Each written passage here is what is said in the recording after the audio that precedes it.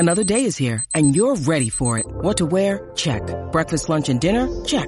Planning for what's next and how to save for it? That's where Bank of America can help. For your financial to-dos, Bank of America has experts ready to help get you closer to your goals. Get started at one of our local financial centers or 24/7 in our mobile banking app. Find a location near you at bankofamerica.com/talktous. What would you like the power to do? Mobile banking requires downloading the app and is only available for select devices. Message and data rates may apply. Bank of America N.A., member FDIC. When you need mealtime inspiration, it's worth shopping Kroger, where you'll find over 30,000 mouth-watering choices that excite your inner foodie. And no matter what tasty choice you make, you'll enjoy our everyday low prices, plus extra ways to save, like digital coupons worth over $600 each week. You can also save up to $1 off per gallon at the pump with fuel points. More savings and more inspiring flavors make shopping Kroger worth it every time. Kroger, fresh for everyone. Fuel restrictions apply. With threats to our nation waiting around every corner, adaptability is more important than ever. When conditions change without notice, quick strategic thinking is crucial. And with obstacles consistently impending, determination is essential in overcoming them. It's this willingness, decisiveness, and resilience that sets Marines apart. With our fighting spirit, we don't just fight battles, we win them. Marines are the constant our nation counts on to fight the unknown. And through adaptable problem solving, we do just that. Learn more at marines.com. What's up, Titans fans? Nick Lombardi of Titans Unfiltered Pod here. Yes, it's just Nick, no Sam. Sam's out there grinding, folks. He's out there getting Pepsi's ready for the holiday season, working hard. Thanks to him and all those of you who are out there working hard in this holiday season, making it good for the rest of us. Really appreciate that. But, speaking of working during the holiday, you know who's not going to be working? Urban Meyer, because he out of here. Got him. That's your dad joke of the day, starting things off hot. But yeah, Urban Meyer, last NFL game, thanks to the Titans. I mean, I think I saw something the last four Jaguars coaches have been fired following a loss to an AFC South opponent. So Titans are two of those. And, Vrabel was the Brutus to Urban Caesar, handing him his final defeat in the NFL. And I feel comfortable calling it, the final defeat in the NFL because, it's not just been the losses at 2-11. It's just been the whole picture for Urban. I mean, it's just starting things off, signing that asshole strength and conditioning coach. How he handled Trevor Lawrence during the preseason, having him split snaps with Gardner Minshew, even though everybody knew that Trevor was going to start ultimately, and it was kind of a waste of reps. Then they traded Gardner and got nothing out of it. But then, and then things ramped up for the regular season. The bar incident was a big one. That could have been enough scandal alone for one coach, but Urban really went the mile, and with all the stuff recently of calling his coaches losers, how he's handled James Robinson. Just generally not having a clue either whenever he's asked about his players. He just doesn't even seem to know who's on the field and who's not. And then Lambeau with the no pun intended kicker coming in to say that he was kicked by Urban Meyer, and then that was it. That was curtains, which really says something, I think, for Shad Khan has been one of the most lenient owners, right? He's basically like Gus Bradley and Doug Marrone bumble their way through multiple seasons without firing. So the fact that Urban Meyer got fired after 13 games really says a lot about how bad he messed this up. But I think a lot of it comes down to, he could have been 2-11, but if he was respecting his staff and his players, he's still the coach there. That's what it comes down to. And I think one of the biggest tropes, false tropes, I guess, in the NFL is, have they lost the locker room? And that always happens when teams start losing. I've heard it about Vrabel. I think when Mariota got benched, I remember that was brought up just based on how Delaney Walker seemed sad that Marcus had gotten benched. But I think this is an example of what happens when a coach really loses the locker room, and how everybody basically turned on him. And all these sources that are leaking, that's from disgruntled employees basically. And that's not happening if you're treating your players with respect and have good relationships. that, losses alone aren't going to do that. So that really says a lot. I know people give Vrabel a hard time and how he has that gruff persona in his pressers, but at the end of the day, when you hear his players talk about him, they're glowing about him and say how much respect he has for them and treat them like men, and that just really goes a long way, especially at the NFL level when everybody's professional here. So enough about Urban, but it also just kind of made me thankful for what we have right now. And I think that's been the case for a lot of the coaches here. I'd probably say Whisenhunt, maybe he didn't seem like he had his players backing too much, but like guys like Munchak and Malarkey, they all had good relationships with their players. And I think that's continued with Vrabel. So enough about that. Talking about the Jags game in general, kind of boring. But I think that it went exactly how the Titans planned. They played excellent defense. One of their first shutouts in years, I think since 2018. Kept them under 10 rushing yards, multiple turnovers. They just really played a sound game, which I think has been missing. I don't think they had any penalties till the fourth quarter. They didn't turn the ball over. And that's Vrabel's teams are always great coming out of a week off or the beginning of the season. They're always prepared. But I also think just not being fatigued and we got a little bit healthier. Not everybody was back, but getting guys prepared and feeling good, I think really goes a long way. So hopefully we see that continue. The defense really looked like itself again. Like I said, a week of rest really worked wonders. It felt like, not everybody injured was back, but I think one of the things I noticed, especially in those final two games, was, it's the quote unquote healthy guys were struggling because with so many players out and practice squad guys coming up, the true starters were having to, really give it their all and play more snaps maybe than they would have otherwise. And so, not everybody there was healthy. I mean, Jeffrey Simmons had an ankle. I know Harold Landry, I think maybe had a hammy or something. Last game I was at, I know he was working himself out with the muscle gun. So, they were fatigued. They're playing a lot of snaps. And so I think that's what we saw. We really didn't see the defensive line do anything these past couple games, prior to the bye, I should say. But we really saw the defensive line and the sack pressure that we've gotten used to throughout the middle part of the season come back in force. And so hopefully that continues in this next game as we're scheduled to get Bud Dupree back. And that really has been the linchpin of that front four. But I really do think that depth plays a huge issue or a huge part in the success of that defense. Getting guys like Cruikshank back, filling out the defensive side. And, we are missing Jackrabbit Jenkins, but Buster Skrine stepped up big. Maben's been out there. So, I really want to see this team fully healthy. I don't think we can say we've seen that all year. And we see so many glimpses of it, and we're getting closer and closer to the end of the season, and it really seems like it's feasible. So hopefully that bye week really just did us wonders, and we see more and more guys coming back, and we need them back because outside of Henry, who I don't think will necessarily, maybe we'll see him a game or two at the end. Like these other guys just need to get in here and mesh and get some reps and get back in the swing of things. But yeah, it was a great showing all around by the defense, even though it was against a team who was in the media all leading up and hasn't been good on the year. But that's what you're supposed to do, right? You're supposed to beat the good teams. We might lose to the Texans and the Jets, but we're always good for a Jags dub.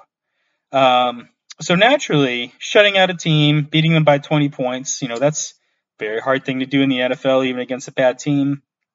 But Titans Twitter, like Jeff Goldblum, life finds a way.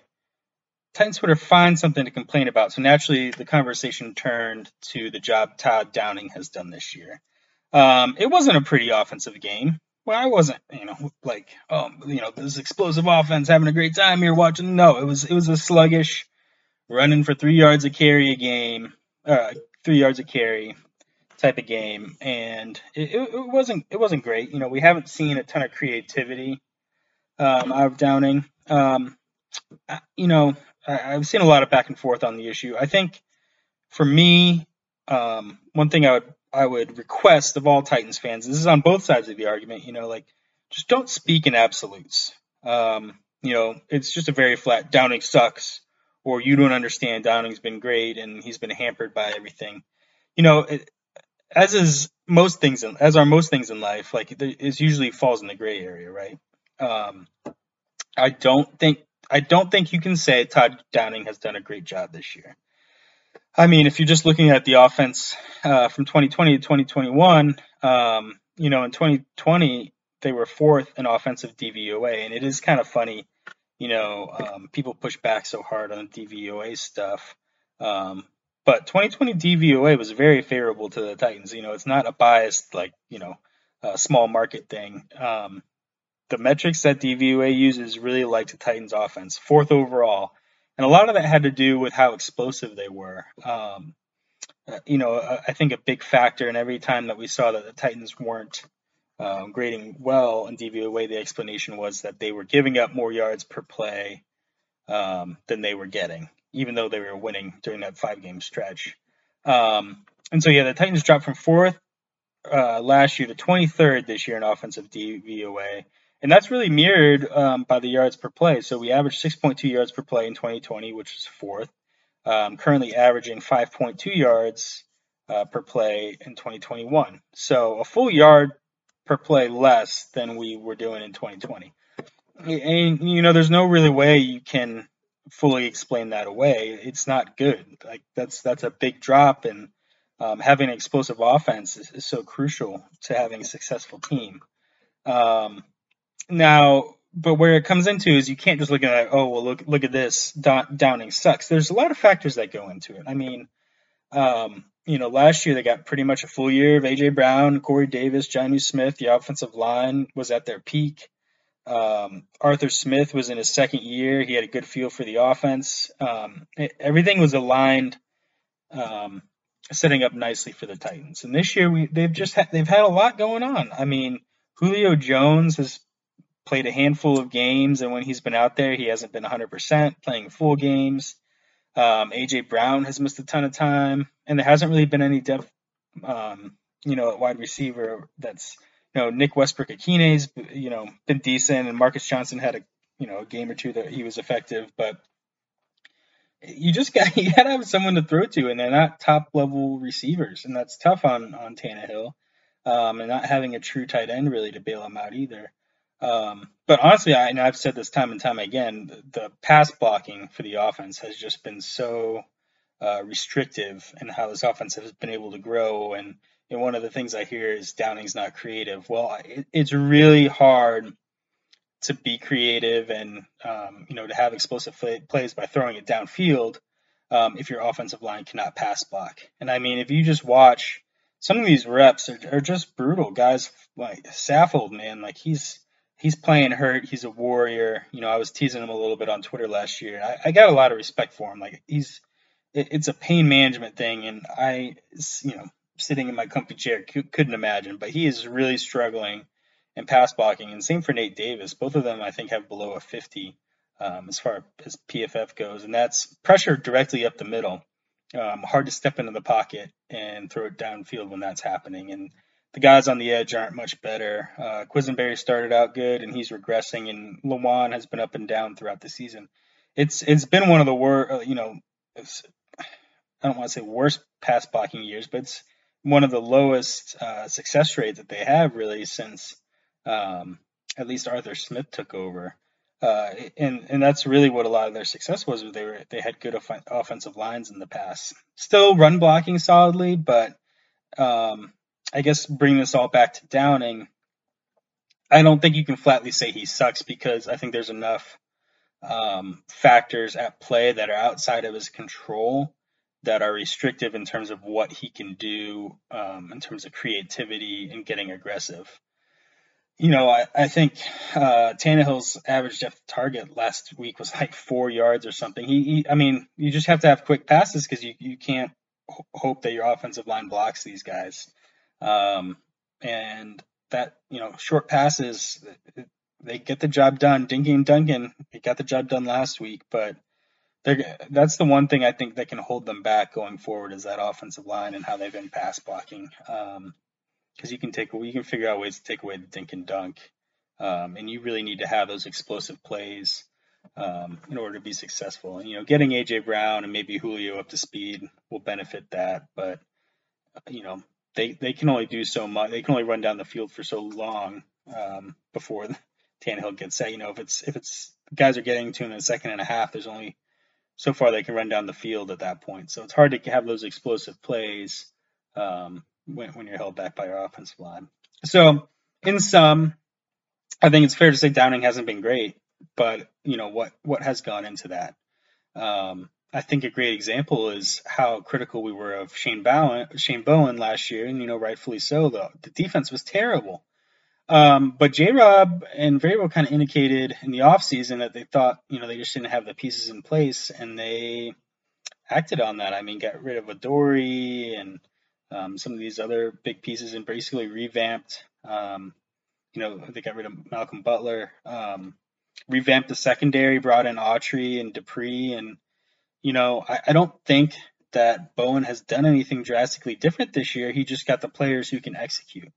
So, everybody wrote him off for dead, and he's been leading probably the strength of our team this year. Bowen has. So, Downing, again, hasn't been great, but let's not speak in absolutes.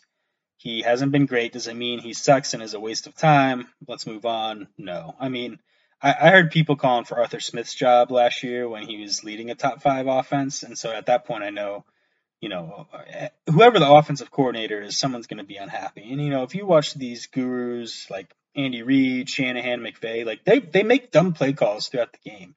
And it's easy to get hung up on those, but it's very hard to bowl a perfect game when you're an offensive coordinator. So, and I think the Titans are honestly, they're playing into the clock possession right now. I mean, we saw what the Patriots did a couple weeks ago. Just ran the hell out of the ball. They didn't care that they were only getting 3 yards a carry. They had their game plan, and I think the Titans were kind of doing something like that last week. I mean, and why not?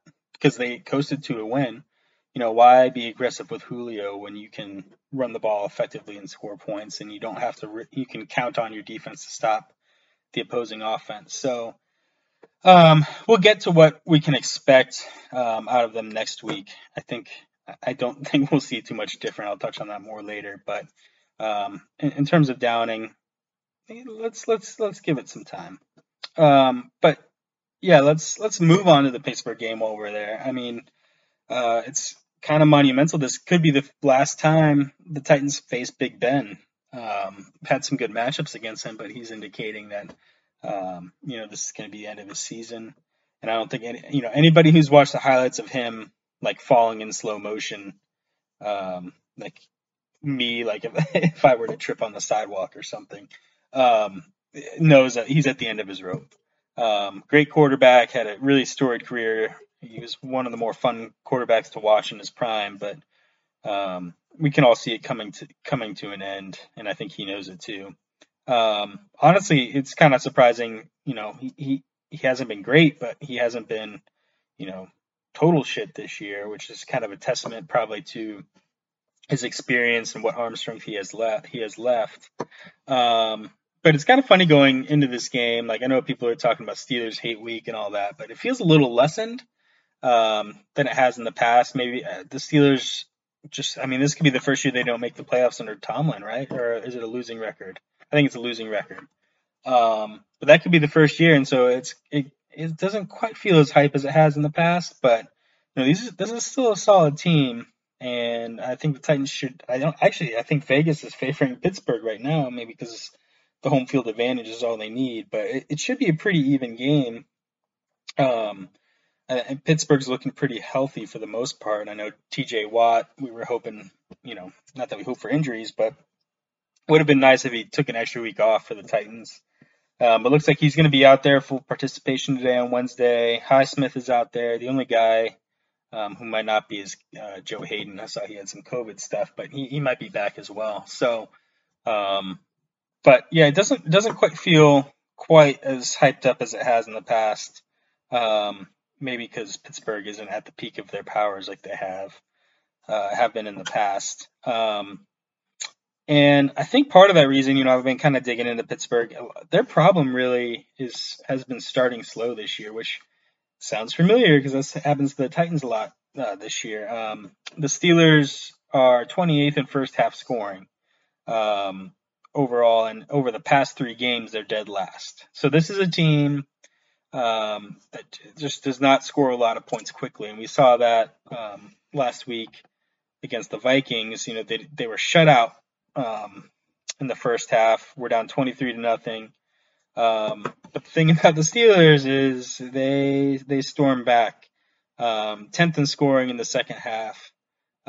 So this is a team, and the Titans have been guilty of that in the past, right? They can build a lead, and then they're going to go in their conservative mode and run, pass, and teams can come back. And like I said, Ben isn't the Ben of old, but he can still lead a comeback, and he almost did it last week against the Vikings, and that has me a little worried. I think the Titans tend to take their foot off the pedal, so if they can get a lead, I wouldn't quite count Pittsburgh as a team who can't come back, because they've shown they can do that. But in all their losses this year, they've gotten down big and just can't come back from it. So the Titans have to get up early and hold on, because if it's an even game, that'll have me a little nervous. The Pittsburgh's perform a lot better when the game is close.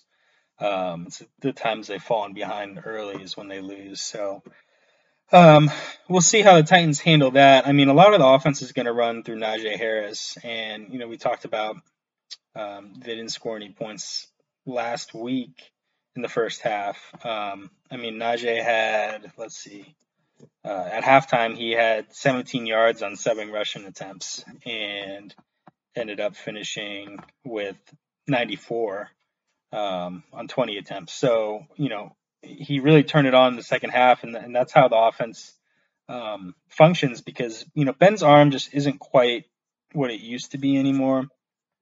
From what I can tell, I always love looking at what the opposing fans say. They're sometimes, the most revealing about a team, and from what I've seen is that,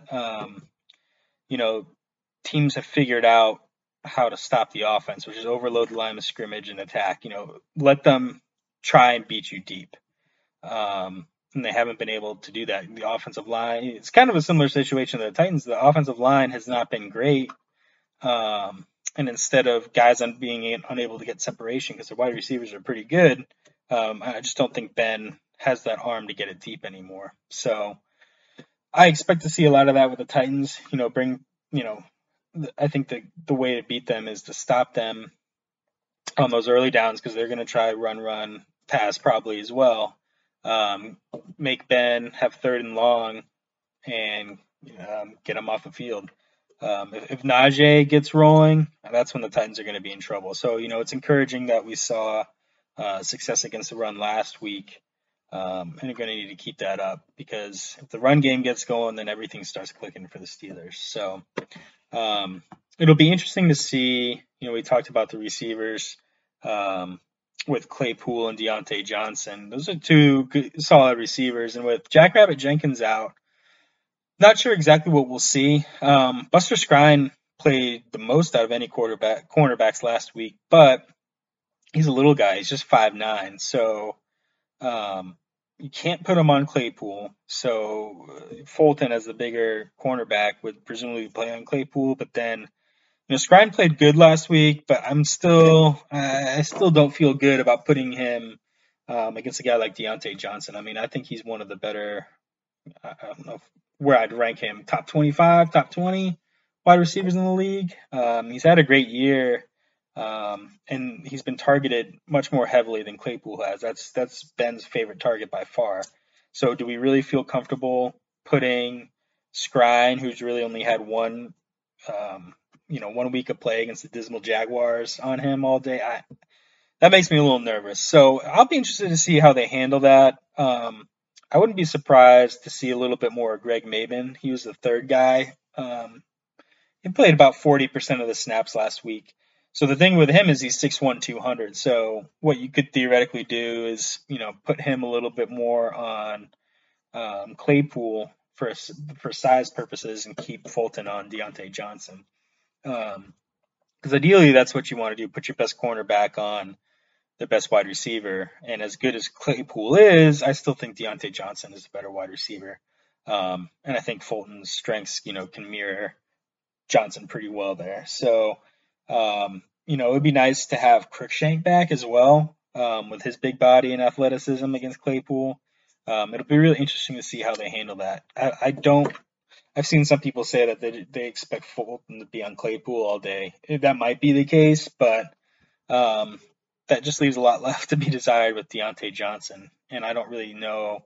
Maben, and I feel better about Maben or, some combination of Molden and Cruikshank if he's healthy and the safety's helping out with Claypool than sticking Buster Scrown on Diontae Johnson. So I don't know.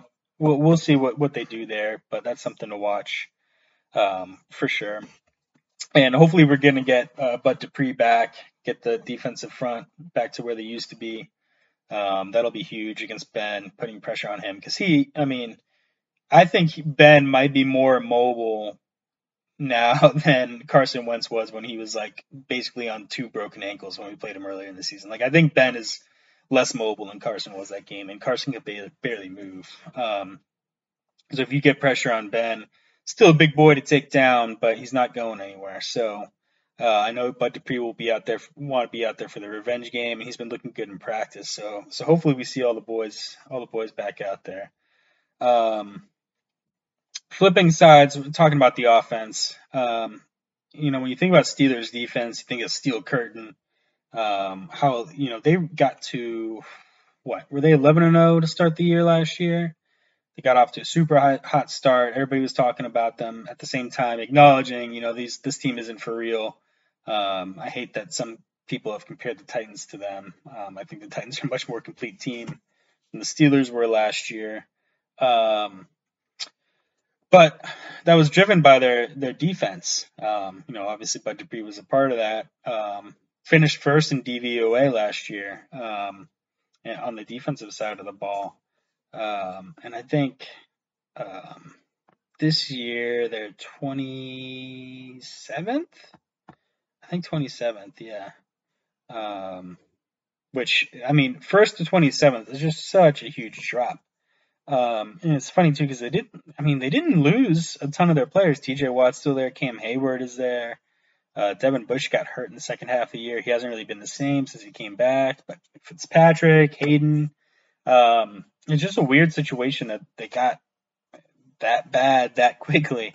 And a lot of that has to do with their run defense. They are 30th overall in their rushing DVOA. And if you watched the game at all last week, will come of no surprise to you, is Dalvin Cook, who they weren't even sure was going to play, went out and just ran all over them. 27 carries, 205 yards, 2 touchdowns at 7.5 yards per carry. Just absolutely obliterated them. So that's a bit of good news because, as boring as you think it is, what the Titans love to do is run the hell out of the ball and do play action. So, we always talk about we were just talking about the creativity with Downing and what we're going to see. No, guys, this is going to be a run-heavy game. I think the Titans will be successful doing so, and it's going to come down to Tannehill executing on play action and converting those third downs when he needs to. And I think they have the ability to do that. I don't think this Steelers team is what they used to be. And so, I really liked what we saw out of Foreman last week. I mentioned before the game I was laughing at myself because I was like, I think we'll see mostly Hilliard and then McNichols on third down, but it was the Foreman show from the get-go. And I know he got that forearm injury and it kind of derailed him a little bit, but I think he should be good to go for this game. So looking forward to see how he can continue to grow and progress. He's been a big help to them. And so if they can even do half of what Dalvin Cook did last week, I think they'll be in business. So this lines up well in terms of what the Titans like to do, both on offense and defense.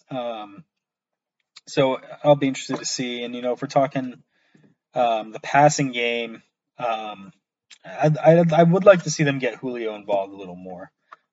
Some real set plays just to get him the ball, get his legs under him. I mean, he's getting, 4 targets a game. Just, it doesn't need to be crazy. Just get him 6 targets. Because as much as we want to preserve him, we also need him at the peak of his game by the time we get to playoffs. I don't think that's going to happen if we're not throwing him the ball. He's got to get those live game reps. So I'll be interested to see how they handle that as well. They have a TJ Watt with the groin injury. Even with that, I still think he's going to pose a threat. I think he'll be matched up against Quisenberry. Quisenberry's been starting to falter against the pass rush a little bit, so I'll be interested to see if he can hold up and how Lewan looks against Highsmith has been banged up as well, but should be good to go. Javon Hargrave? Javon Hargrave is on the team, and he is one of the best interior pass rushers in the game, along with Cam Hayward. Oh no, not Javon. Javon Hargrave is on the Eagles. My bad. Just Cam Hayward. Javon Hargrave was on the Steelers, but he is no longer on the Steelers. My bad, guys. Cam Hayward, though, very good. I think PFF has him ranked number 2 overall in terms of interior defenders after Aaron Donald. So I expect the Titans to kind of, they were able to neutralize Aaron Donald to an extent. A lot had to do with rolling the pocket away from him, the double teams, all that. I expect a similar situation with Cam Hayward because you got to neutralize him. He's very good against the run, very good against the pass rush. And as I mentioned, interior line has just been the worst part about the offensive line and pass blocking. So I'm going to be a little nervous if Hayward is matched up one-on-one with either Nate Davis or Roger Saffold. Probably have his way with them. So got to figure out what they're going to do about that, or else it could spell trouble. I mean, my guy Tannehill has just been taking some shots. There's at least 2 times a game where I feel like he gets up grimacing. Dude's a warrior. I'm surprised he's lasted this long without an injury, knock on wood. But Cam Hayward is probably who I'm worried about most on the defense this week, and how our interior line is going to stop him on pass plays. So something to watch there. Other Titans players, will we see Golden Tate? My guess is no. Rob Moore had mentioned that the conditioning was an issue. And I think they like bringing Cody Hollister up for his knowledge of the offense and his pass blocking, or his run blocking, sorry. And with how I just said this is going to be another run blocking game, I think he provides more value. And another underrated thing is the other guy that they've been bringing up from the practice squad, Kevin Strong. He's been playing more than what's his name? Guy from NC State for the Titans. Second-year player. But yeah, Kevin Strong's been playing. I think he played like maybe 20% of the snaps last week. So he's not a guy that they're just bringing up and not saying, like, with Teair Tart out and some other injuries, they've Laurel Murchison. He only played like 5% of the snaps last week. Kevin Strong came in and played a lot of them. So they've been using him. So I don't think they're gonna, unless Tart is back and kind of Bud Dupree is back and the defensive line gets back to where I think they need Kevin Strong. So I don't think Golden Tate's going to jump him. Don't think he's going to jump Cody Hollister. Again, let's not speak in absolutes. It is funny. I think people are like, oh, I knew the Golden Tate experiment wasn't going to be worthwhile. Guys, like, stuff takes a little time to develop. Like, the Titans knew what they were doing, right? Like, I saw people, we're making a big deal about his pregame warm-ups. I just don't place a lot of value on that. If he was so slow as he appeared in those, like, the Titans would have noticed that when they had him for a workout, or over like the past 3 weeks when he's been on the team, and realized this is not a viable NFL player. I don't think that the speed is an issue. I do think probably conditioning and getting in football shape has been an issue. And I don't think that the Titans feel like they have to rush it. And people have been kind of dancing on the grave of people who thought it was a good idea. Oh, I told you so, not to expect anything from him. Will we get a ton of production from him throughout this year? Probably not. Will we get some at the end of the year and he might be valuable in the playoffs? I think so. I know some people think he's not any better than Chester Rogers, but I have a kind of low opinion of Chester Rogers, if I'm being completely honest. And, I can guarantee you most defenses will pay a little more attention to Golden Tate than they will Chester Rogers, even if he's not the same Golden Tate of old. So just patience, guys. Patience on all fronts. Patient on Downing, patient on Golden Tate, on Julio's return. I'm going to try and be patient for the offensive line. But in some, if I'm going by old Sammy's keys to the game, Titans got to start fast because Pittsburgh wants us. They've been slow starters. So if the Titans let them get out to an early lead, that's going to favor them. Offensive line's got to pass block, have to slow down Cam Hayward and TJ Watt, or else it's going to spell trouble for Tannehill. They have to take advantage of the poor Pittsburgh Steelers run defense. They should be able to. The run, as bad as the pass blocking has been, the run blocking has been solid. So hopefully Donta Foreman can continue to take advantage of that. And how they're going to handle the wide receivers, I think they're set up well to slow down Najee Harris. But with two, I wouldn't say top tier, but upper tier wide receivers on the outside and missing one of their starting cornerbacks, how are they going to handle both of them? So get all that done. This is a game, despite what Vegas says, I think the Titans should win, but also not a pushover game. This is still the Steelers. I think Mike Tomlin is still one of the best coaches in the league. So we'll see what happens. I do feel the Titans are poised to win, but this is not going to be a cakewalk by any means. So final score, I'm going to say Titans 24-17. Don't think it'll be super high scoring, but I think the Titans will have some success in the run game, force a couple turnovers, and keep it rolling. There was a good game tonight on between Kansas City and Los Angeles Chargers, and Kansas City won. It's very feasible that they win out through the rest of the year. So even if the Patriots don't do that, the Titans have that to contend with. So if the Titans really want the first seed, they're going to have to win out. And so that's going to start with Pittsburgh. San Francisco is going to be a tough one on a short week. And then Miami's been playing feisty. And then if you can get through those three, you get the reward of Houston. So we'll see what happens. I'm looking forward to the game. Last week was a little anticlimactic. It was more about urban drama than the actual game. Game was a little sluggish. So looking forward to a good game. Probably the last one we see with the Titans against Roethlisberger. So all that said, tighten up, and we'll see what happens.